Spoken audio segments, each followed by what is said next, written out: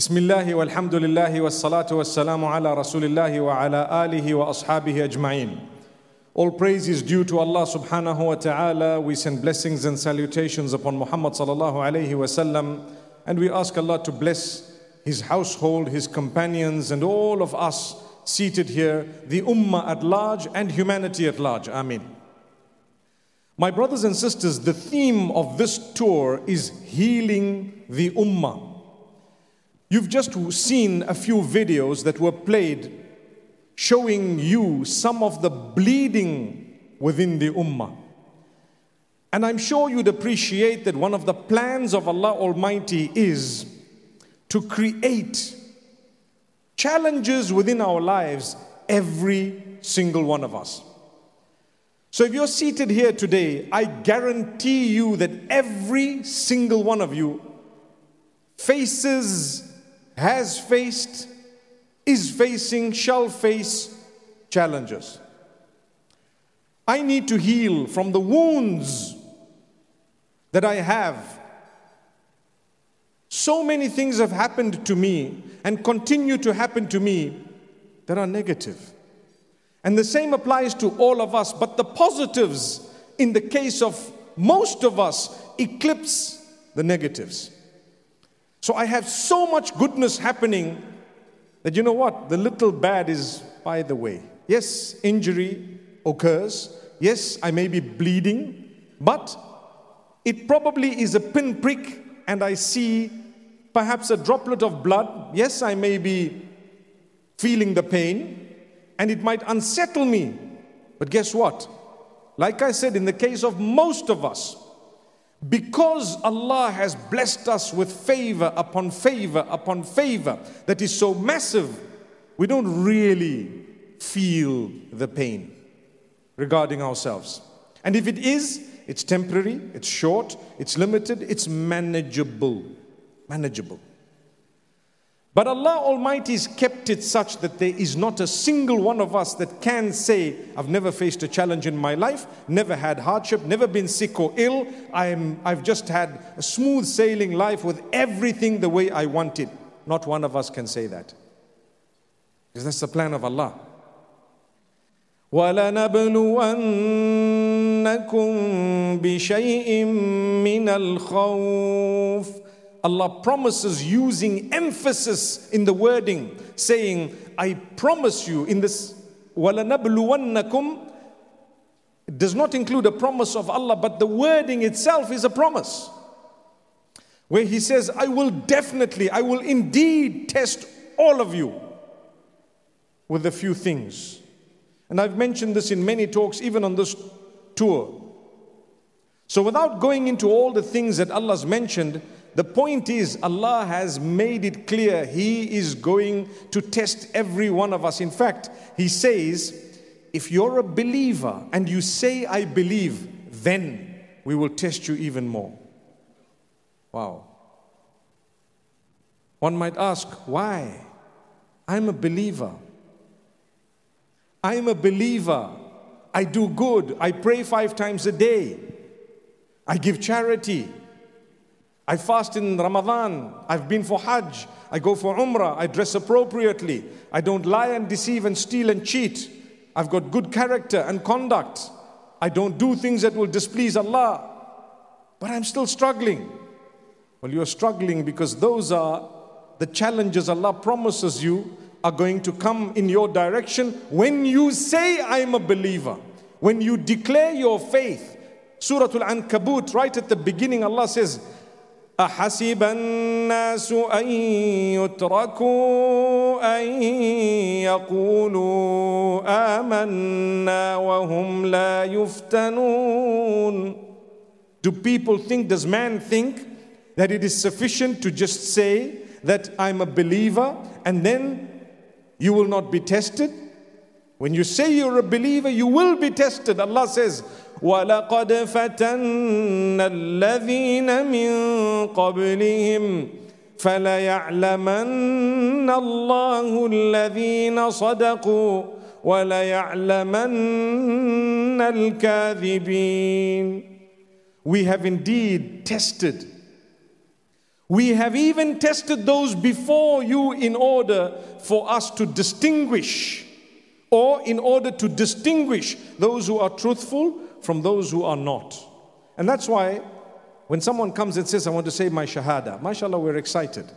And they say, Ashhadu an la ilaha illallah, Ashhadu anna Muhammadan abdu wa rasuluh. That's the beginning of challenges they're going to face one after the other. Do you know why? Let me give you a simple explanation.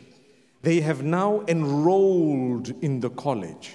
And when you've enrolled, the examinations of the college are for you, not for those who are outside the college. The ones who are outside can enjoy and do whatever. They probably would be either on the streets or either involved in some other form of business or whatever it may be. The fact that you chose to enroll yourself in this college, every test that the college has, you're going to have to write it in order to graduate to the next level. That's the reason why the Prophet Muhammad, peace be upon him, says, Inna Allah idha ahabba abdan ibtala. When Allah loves a soul or a slave, He then tests them. He tests them. One of the signs of the love of Allah is that you have a challenge upon a challenge upon a challenge. Hardship upon hardship upon hardship. Perhaps what we term calamity upon calamity upon calamity. It's a sign of the love of Allah. How do I know? Well, if you're content and you're okay and you're managing and your faith keeps you going and your connection with Allah keeps growing, then that's the best thing that could have happened for you. If a challenge and a difficulty makes you grow in your relationship with Allah, isn't that a good thing? But even if your ease distances you from Allah, that's a bad thing. Allah's blessed you, so now you're driving in the most comfortable car. You have the most amazing scent. You actually have so much of goodness, subhanallah.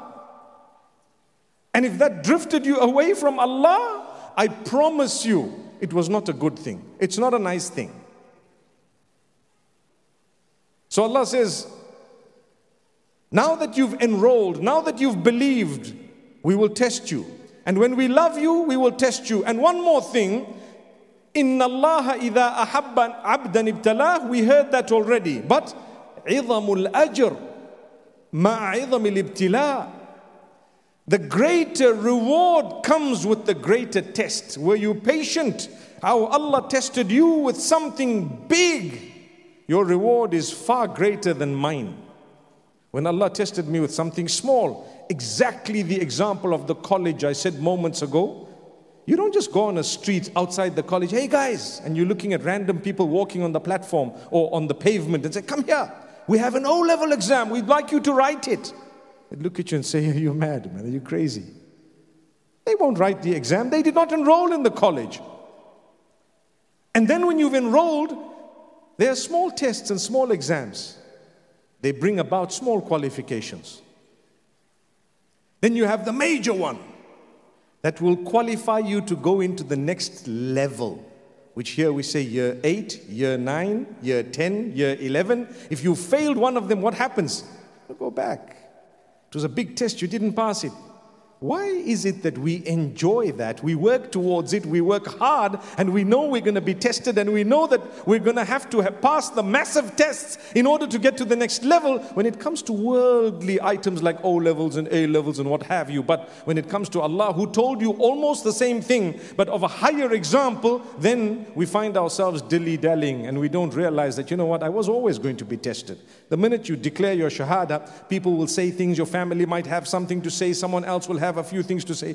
Muslims themselves will put so much of pressure on you as though you're supposed to be a saint the first day. Hang on, guy, I just said my shahada.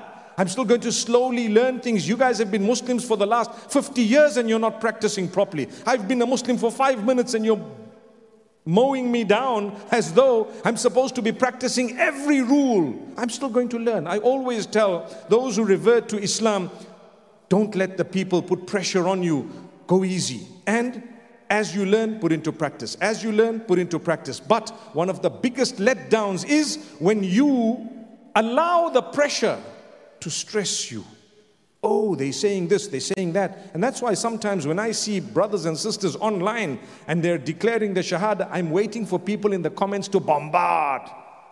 But you have a tattoo, but you're not yet doing this, and but you have to do that. Hang on, all of you suddenly became madrasa teachers. And all of you, when you were in madrasa, you didn't like your teachers. So now what happens? They probably won't like you. The brothers or the sisters just reverted. Give them some time. It took you 15 years before you could actually put on hijab, and you want them to put it on in 15 minutes. That's how it is. I'm not reducing the importance of hijab. Yes, it's a teaching of Islam. But all I'm saying is, sometimes some people take a little bit of time to come to where they're supposed to. All of us, aren't we all work in progress? I am. I promise you there are characteristics, qualities and things I'd like to do in my life to bring me even closer to Allah that I have not yet done. I'm talking about myself. We were talking about tahajjud the other day, and I said, you know, tahajjud is a prayer. Is it compulsory? No, it's not.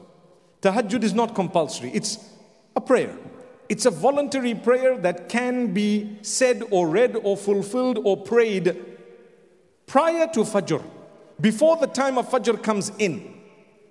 It's not compulsory, but Allah loves it so much that after the compulsory prayers and the witr, that is the most important one. And I said, tahajjud is a prayer that Allah Almighty chooses whom He wants to fulfill it. So tahajjud is by invite only. That's what it is. It's by invite only. If Allah's invited you for it, you will fulfill it. If you have not fulfilled it, you were not invited. That's a prayer, tahajjud. So if you've ever gotten up prior to Fajr and some urge has come within you to say, let me just wash, make wudu, and let me do some tahajjud, whether it's 2 or 4 or 6 or 8 units, let me do tahajjud. You need to know that Allah has selected you and chosen you. That's why you are there. And sometimes Allah invites you by virtue of a problem He put in your life. It's a massive thing, and I say, I'm going to get up for tahajjud and cry. It was Allah saying, I love you. I want to do something to you in a way that you're going to get up tomorrow morning for an invite-only act of worship. Subhanallah. So anyway, when I was mentioning this is all part of healing the ummah. So when you have issues, this is also one of the ways of healing. You know, we get up and we extra prayer for Allah. And inshallah, we will reap the benefit of it. But the point I wanted to raise was, people thought in the crowd, and a young lad came up to me, and this is why I say, and I repeat, that if I'm encouraging you to do tahajjud, it does not mean that I'm a regular on it. This guy must be so holy, so pious. Well, I eat all the steak pies, so yeah, pious. But in all honesty, we are trying. Yes, we try. Sometimes we do it, and a lot of the times we don't. It's a voluntary prayer. But I still need to encourage everyone, because you know what? I'm encouraging others. You know, you get a full reward of everyone who did it as a result of that encouragement. So I'm probably in the best business. Why did I decide to join Abdullah Aid as an ambassador? Because of the same reason.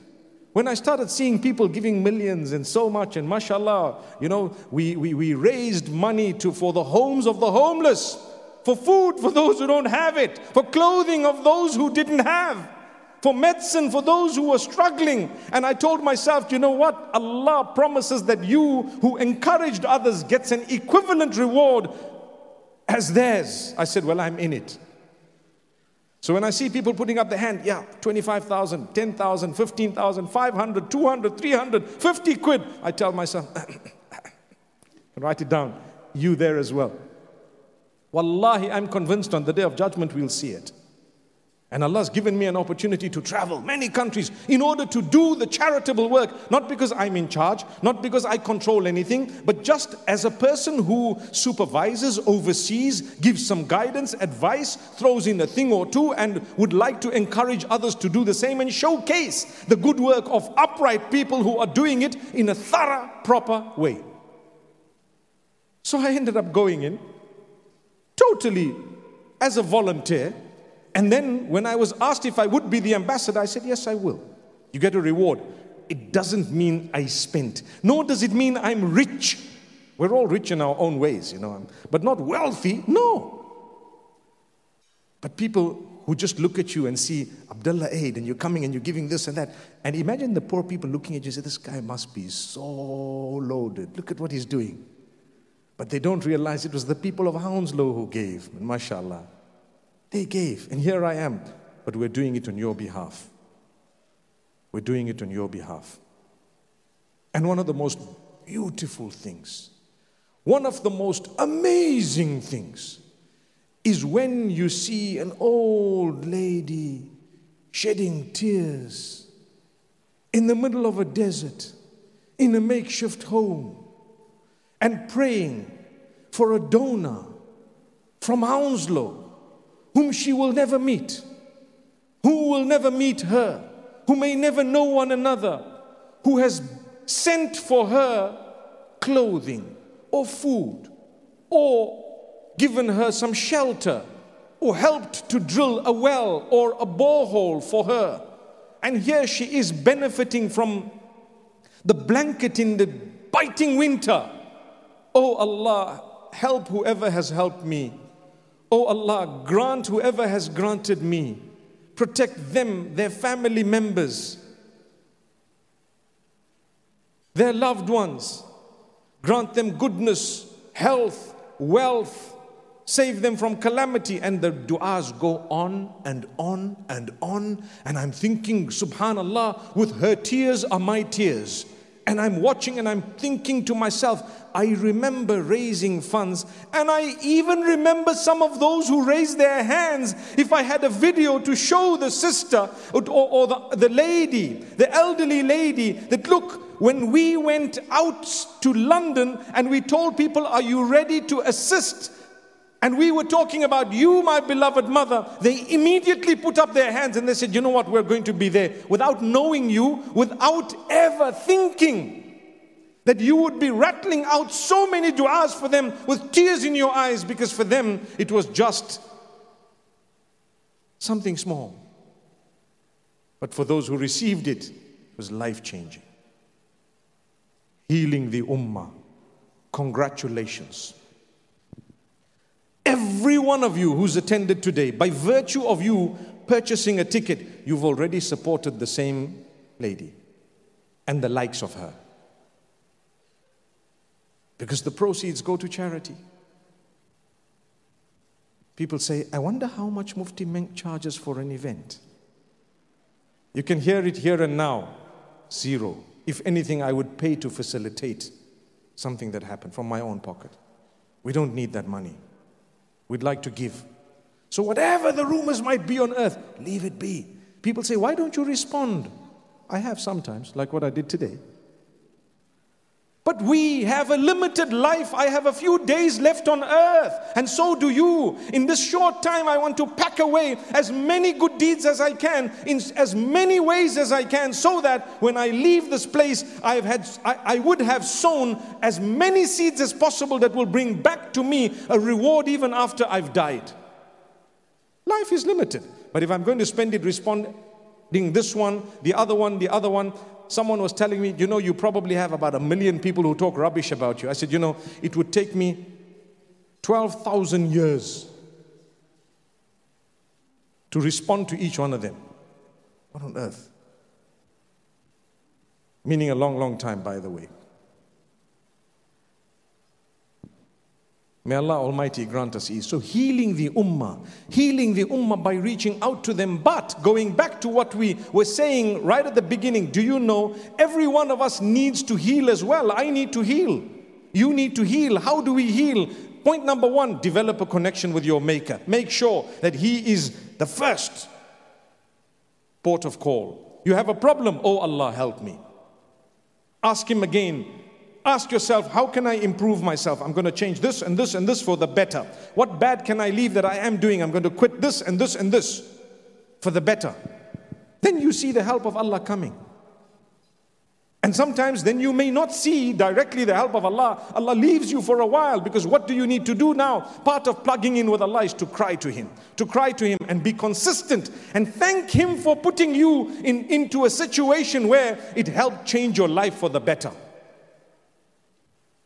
Many people found the masjid, and they found prayer, and they found goodness, and they found charitable causes after a huge calamity came in their direction. Abdullah Aid itself was life-changing for the founder. Abdullah Aid itself was life-changing after the death of his son. May Allah unite all of us in Jannah. Abdullah Aid brought the man to the masjid, brought the man to charitable causes, and today, in so many countries across the globe, tens of thousands, if not hundreds of them, have benefited as a result of what Allah did to one child by taking his life away, Abdullah.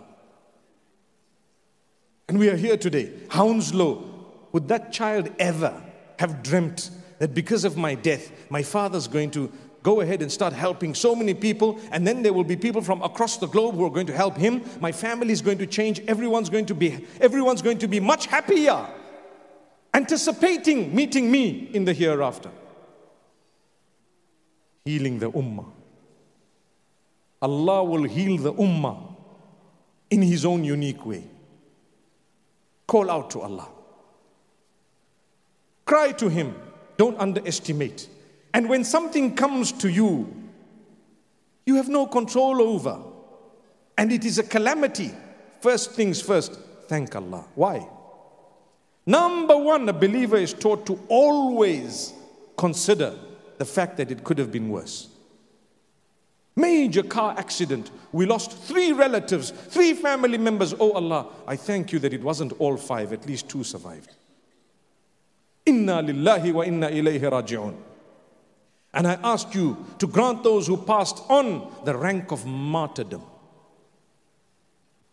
People have diseases, sicknesses, terminal illness, cancer it may be, and so on. I remember a brother coming to me saying, you know what, I contracted AIDS. I said, my brother, I'm so sorry. I gave him a big hug and I told him, I don't know, I want to tell you, he says. I said, I don't need to know. He says, I want to tell you. But I want to ask you a question or two. Healing the ummah. You could have AIDS, you could have whatever. I'm here to be of help. I'm here to help you heal. I don't care where you've been.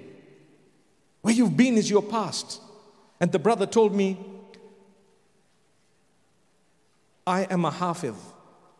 Memorize the Quran. One day, I did an act that didn't last more than a minute. 6 months down the line, I started feeling unwell. And I traveled to a certain country. One of the requirements of the visa was that you need to have an AIDS test. And I tested positive and I froze.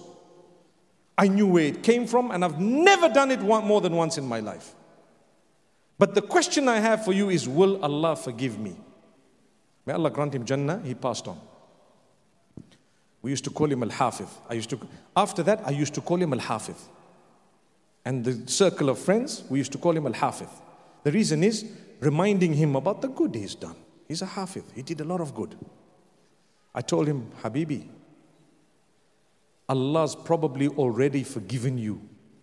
And each time you ask Allah's forgiveness, your status is being elevated, because forgiveness is the very first time you said, oh Allah, forgive me. It was already wiped out. Now when you think of it again, you say, oh Allah, forgive me. Do not say it because you're doubting the initial forgiveness of Allah, but you say it because you want your status to be elevated in the eyes of Allah. The example is, if I did something bad to you, it turns out you're a really nice person, and mashallah, one day I get to know you a little bit, and you, subhanallah, I look at you and say, please forgive me, man. You know, I did this. Oh, it was you who did that. Okay.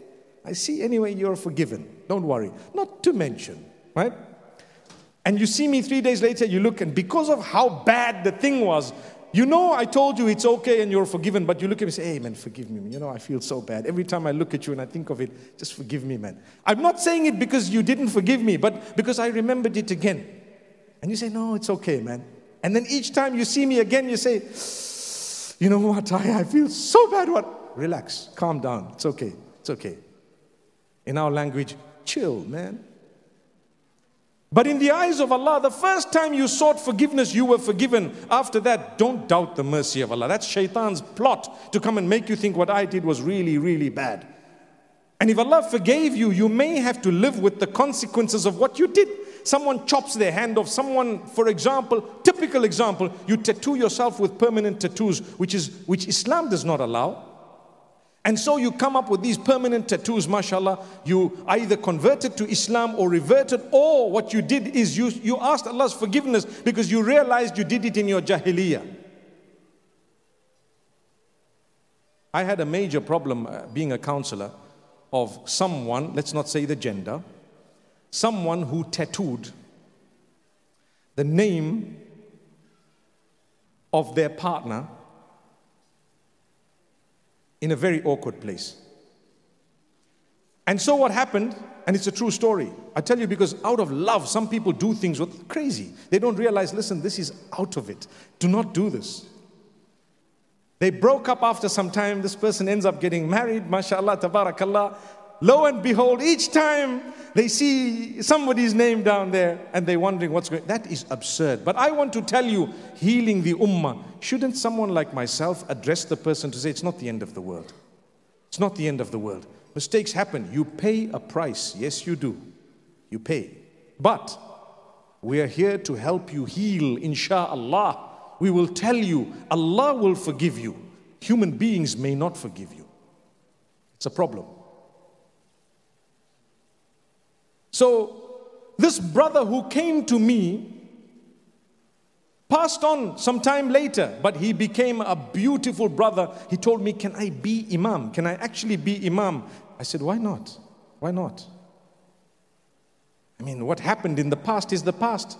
Today you might have the syndrome and you might know you're terminally ill, but you're the imam. It's okay, come, you lead us.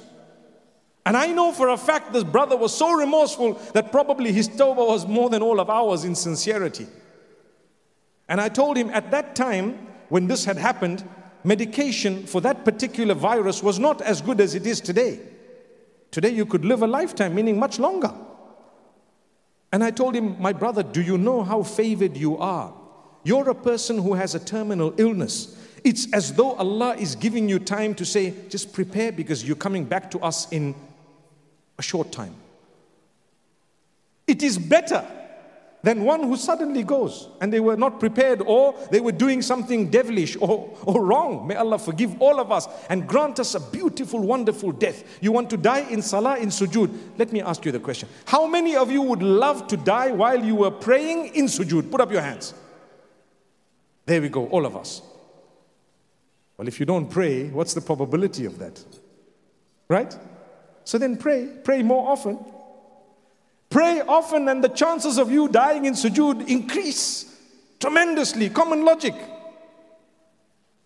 So the brother then became an imam. Like I said, we called him al-hafiz.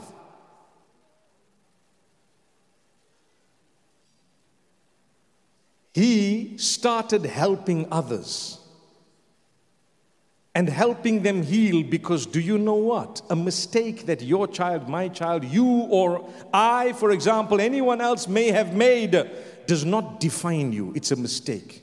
Do you acknowledge it was a mistake? Yes, I do. It doesn't define you. Subhanallah. It's actually the favor of Allah when it brought you closer to Him, no matter what it was. And you die in a condition where you know, I am in the best state I ever was. Never in my history was I fulfilling so much of salah and was I doing so much. So what I'm saying, connect with Allah, it will help you heal. Pray to Him, cry to Him. And sometimes Allah leaves it for a long while because He loves the condition you're in right now. You're crying, you're in tears. You actually have softened. Allah says, I love this condition so much, I'm going to keep you like this for one more year. One more year. Now you're struggling. No job.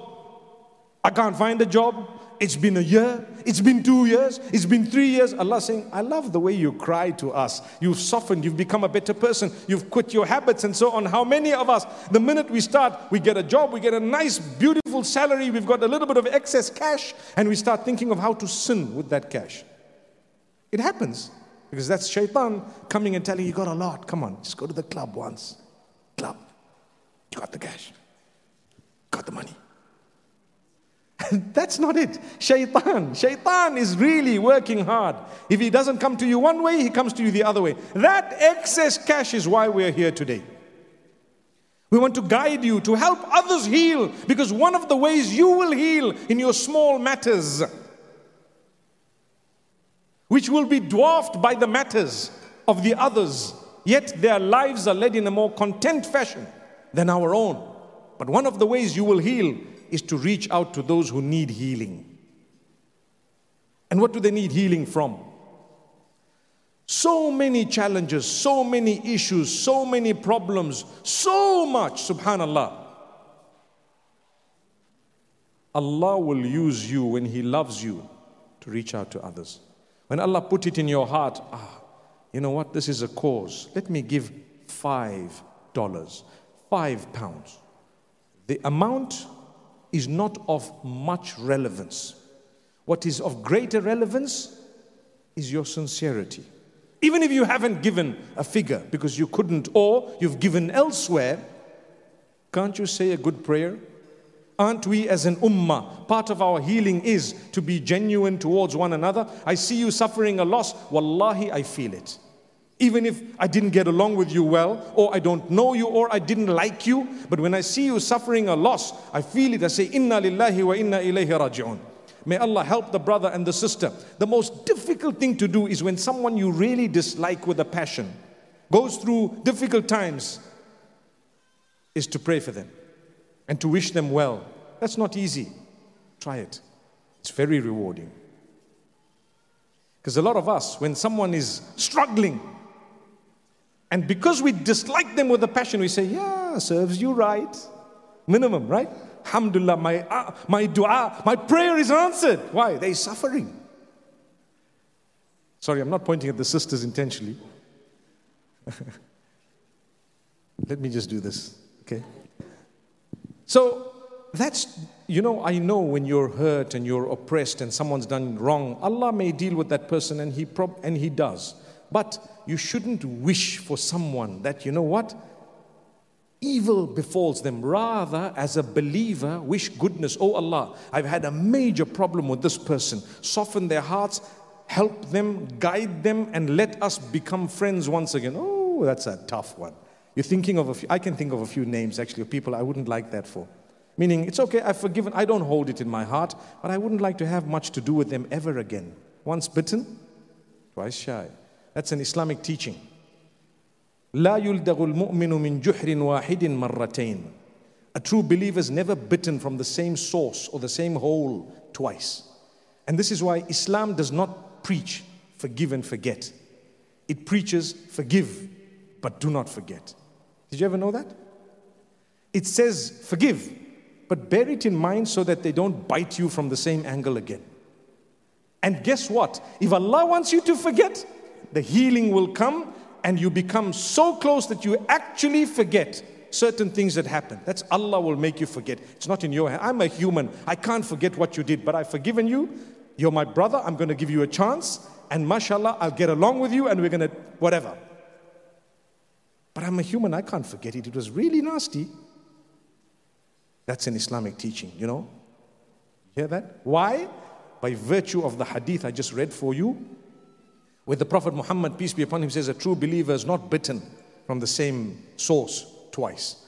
So I forgive, but I'm going to bear it in mind because I need to protect myself. And if it becomes very toxic, I can stay away. And I can say, oh Allah, for purposes of this world, you know what, I've forgiven this person. It's okay, fine. Some people actually, I've heard one brother say, and he asked me if it was okay to say that. And I said, you could have said anything because it's up to you. You can forgive or not forgive. If someone wrongs you, you have the right to say, I don't want to forgive this person. When they were going for Hajj, they went to visit someone and he said, look, my brother, I'm going for Hajj, please forgive me. He says, I don't want to forgive you. He says, but I'm going for Hajj. He says, I don't care. You can go for Hajj or you can go for Bajj, whatever it might be. So I told the brother, I said, why did you wrong him in the first place? It's his right. It's his right to say, I don't want to forgive you. The guy says, but I'm going for Hajj. What is Hajj? Hajj. Does that suddenly give you a right to go to everyone you've actually wronged in a big way and say, going for Hajj, guys, that's over, I'm coming back clean slate. Clean slate between you and Allah. You owe the guy $1 million. You still owe him when you come back from Hajj. In fact, if you owe him, you're not supposed to have gone for the Hajj. Use that money and give the guy. There we are. So don't come and use your psycho here on us. We're helping the Ummah heal. So when you've wronged someone, what did you do? Exactly the opposite. And if you did that and the person comes along, we might encourage them, just forgive. I've had people tell me, you don't even know what they did. Don't even come and try. Yesterday, someone gave me a note and in it was some detail of what happened in their own marriage. And he expects me to now call the wife, for example, this is a true one, but it happens so often, and to fight his case when I don't know him, I don't know her, and I look like a fool. I'm going to phone her and say, forgive your husband, give him another chance. What? I wouldn't do that. If I would, and I will, contact her. This is who I am. If you feel you'd like to speak to me, let me know. Is that not fair? I only want to hear your side of the story because I've heard the other side. I'm not here to take sides. I'd like to see if we are able to help you guys heal if you're interested. Full stop, salam. Isn't that fair? How can I suddenly come and shove down your throat? You have to. You're going to go to Jahannam because you're not solving the problem. Do you know your children are going to suffer? Sometimes children suffer more when the parents are together if they're fighting like cats and dogs. Every single day. So divorce is discouraged very strongly, but it's permissible. People say, we're staying together just because of the children, but I haven't slept with this guy for the last 12 years. Yes, it's a reality. It's a fact. My brother, you're supposed to have divorced for the sake of the children. Let them grow up in a healthy environment where mom and dad can smile at each other, exchange beautiful words. When they grow older and they need to get married, they won't know what needs to be done. I always say, learn to be behaving in a way that you'd like your children to behave with their spouses, because it's a circle and it goes on and on and on and on. And it's something that the Prophet Muhammad, peace be upon him, spoke about when he said the best from amongst you are those who are best to their family members. Do you know one of the reasons is it is a very delicate matter to raise children. And when they watch you, they mimic you by the will of Allah and by His instruction and inspiration. A child, before they can talk, they're already mimicking their parents.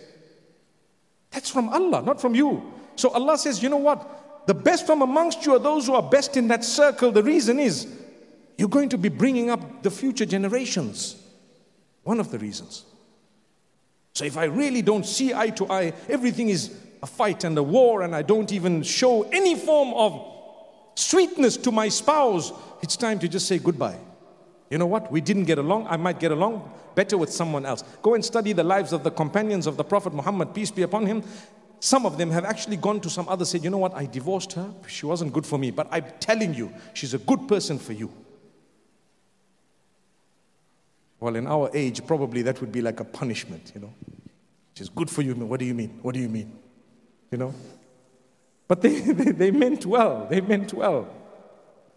Brothers and sisters, you know, it's very sad what's happening. But at the same time, I'm a person, I see lots of hope. Lots of hope. The Ummah, inshallah, is developing. We have numbers that are entering the fold of Islam. We have people who are learning how to reach out to others, people who are helping one another. You see someone, think about good things. Don't just look at someone and immediately look at all the negatives. Think of the positives. So much of positivity that we have. Everywhere I've been, wherever we've spoken about charitable causes, wallahi, little children have come up and said, you know what? I'd like to give something. Or I'm going to be making a dua for those people because I was so sad to see them in this condition.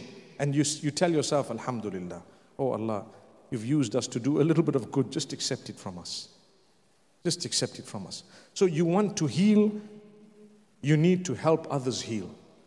And if you want to help them heal, you're going to need to be a very, very calm person.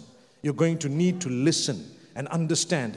I did not know any better before I began to interact with people and travel and see and ask and find out and look at people and their struggles and listen to what problems they have. Now I appreciate everything because I've seen a lot in life. We fuss about the exact drink that we would like. I don't want to go into details, but you know, you enter into a restaurant here in central London, and what do? Mashallah, it's not wrong. You order something so specific, like there's 5 different descriptions of the type of virgin mojito you'd like.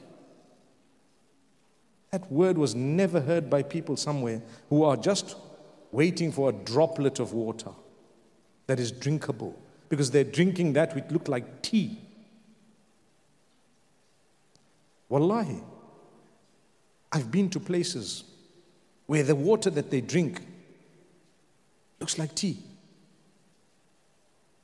And we're sitting fighting about this and that. It's not wrong. You want to pay, you enjoy it. Allah gave you. But remember, each time you take a little bit out and give it to others, see how you heal. Each time, well, I do certain things, but let me not talk about what I do. Let me encourage everyone, myself included. Each time you go out and spend 50 pounds on food, it's not compulsory, but I'm just encouraging you. Take out £1, £2 or £5 and put it in a little box or in your tin. Do you know just the amount of food we waste is enough to feed all those who don't have food on earth? That's my idea. The reason is you watch people, and whether they're ordering food or whether they're sometimes eating at home, the amount of edible food that is thrown into the bins is so big, so huge, that you tell yourself, other people need 1 or 2 morsels to survive. To survive. They would do anything to have that. And here you have thrown it. I remember going to one of the Far East Asian countries, and there was a restaurant called, and I won't forget this name, it's called Tupai Tupai.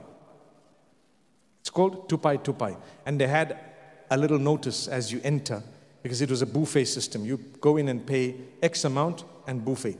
And it says, you pay so much, and on your exit, they weigh your plate, and you, per 100 grams, you pay X amount because of how much food you've wasted. You see, because when you have a buffet, a lot of people, you just go in, you take your plate, you fill as much as you want, and you fill more than what you want, and you fill 3 times what you want, and your plate looks like you've never seen food before. That's just because I just made one payment and I can eat what I want. No problem. Eat it. Thank you. If you're not going to eat it, you deserve to be fined, and that's what they do. So we're going to charge you more if you leave food in your plate. Please eat it. Brilliant. I went and actually congratulated the manager. And he says, you know how much people complain? You're coming to thank me. I asked him a very bad question, but I can tell you what it was. I said, can you tell me who are the people who waste food the most? Wallahi, he told me something that I don't want to share with you. Because it's embarrassing. It's embarrassing. You can imagine, right? Because, subhanallah, let's think about others. On the other hand, when I went to Qatar,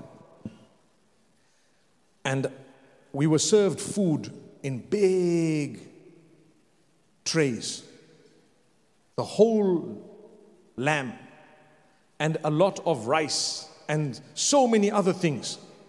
And there were so many of them, and there were a few of us, but so many. And I told the brother, what's going to happen to this food? He says, do you know what? Did you notice the truck outside? I said, yes. He said, that's the Intercontinental. They're waiting there. As soon as we're done, they're going to pick up everything that's here, whatever is edible. They will take it, they will pack it into proper packs, heat it properly, keep it as a solid meal, give it with whatever else has been left over to those who don't have. That day I said the world has changed, mashallah, in a good way. Imagine, they're paying for someone to make it such that they're going to pack parcels and take it on to those who don't have. And that's why we say, first time I came to London was in, you want to know when? First time I came to London, I got married, mashallah. Let me just say in the 1990s. Okay. By the way, mashallah, alhamdulillah. Those of you who know, mashallah.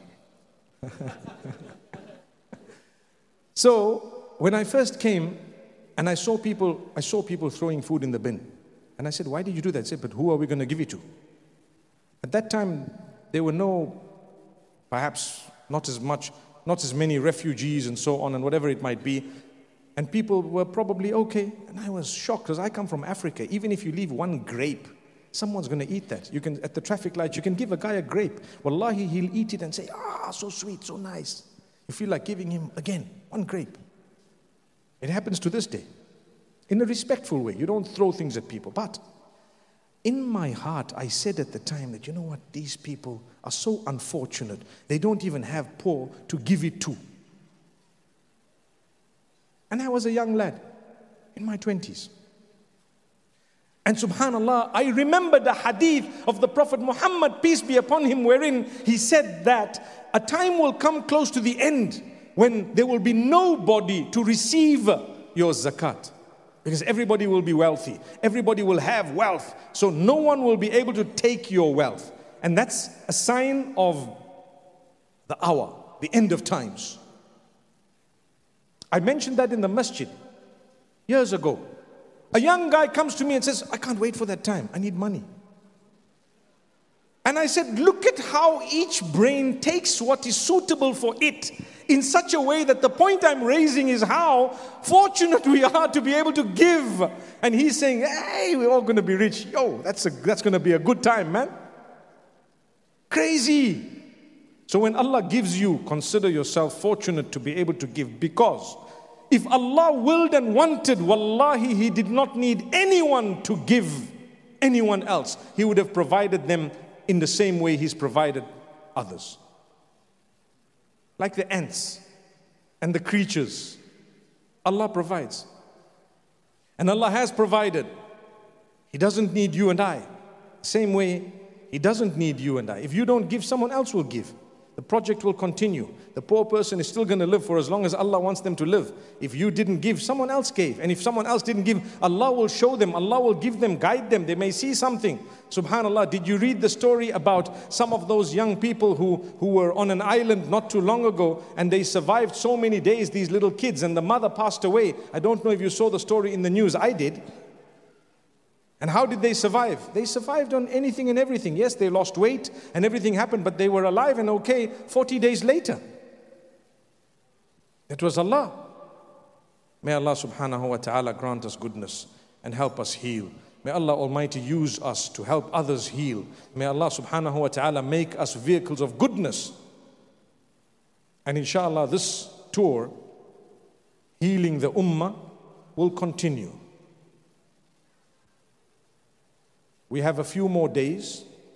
Today we're here in Hounslow. We have a few masjid events, which means it will be in the masjid. It's unique. One of the reasons why we chose to have different settings is in order to cater for different categories of people as well. Not everyone would be so comfortable in the masjid, for example, because I know young people who say, no, when I go there, they say this and do this, I don't even want to come. Okay, it's a mistake on someone's side, or maybe more than one person's side, but we'll facilitate for you too. You can come. Feel comfortable here. You're my brother. You're my sister. It's fine. You need to be comfortable and you need to be welcome. That's what you are. And at the same time, it's an opportunity to hear a good word of encouragement so that it can help you improve the quality of your own life, and at the same time, reach out to others to help improve the quality of their lives, thus earning the pleasure of Allah and ultimately earning paradise with ease. أقول قولي هذا وصلى الله وسلم على نبينا محمد.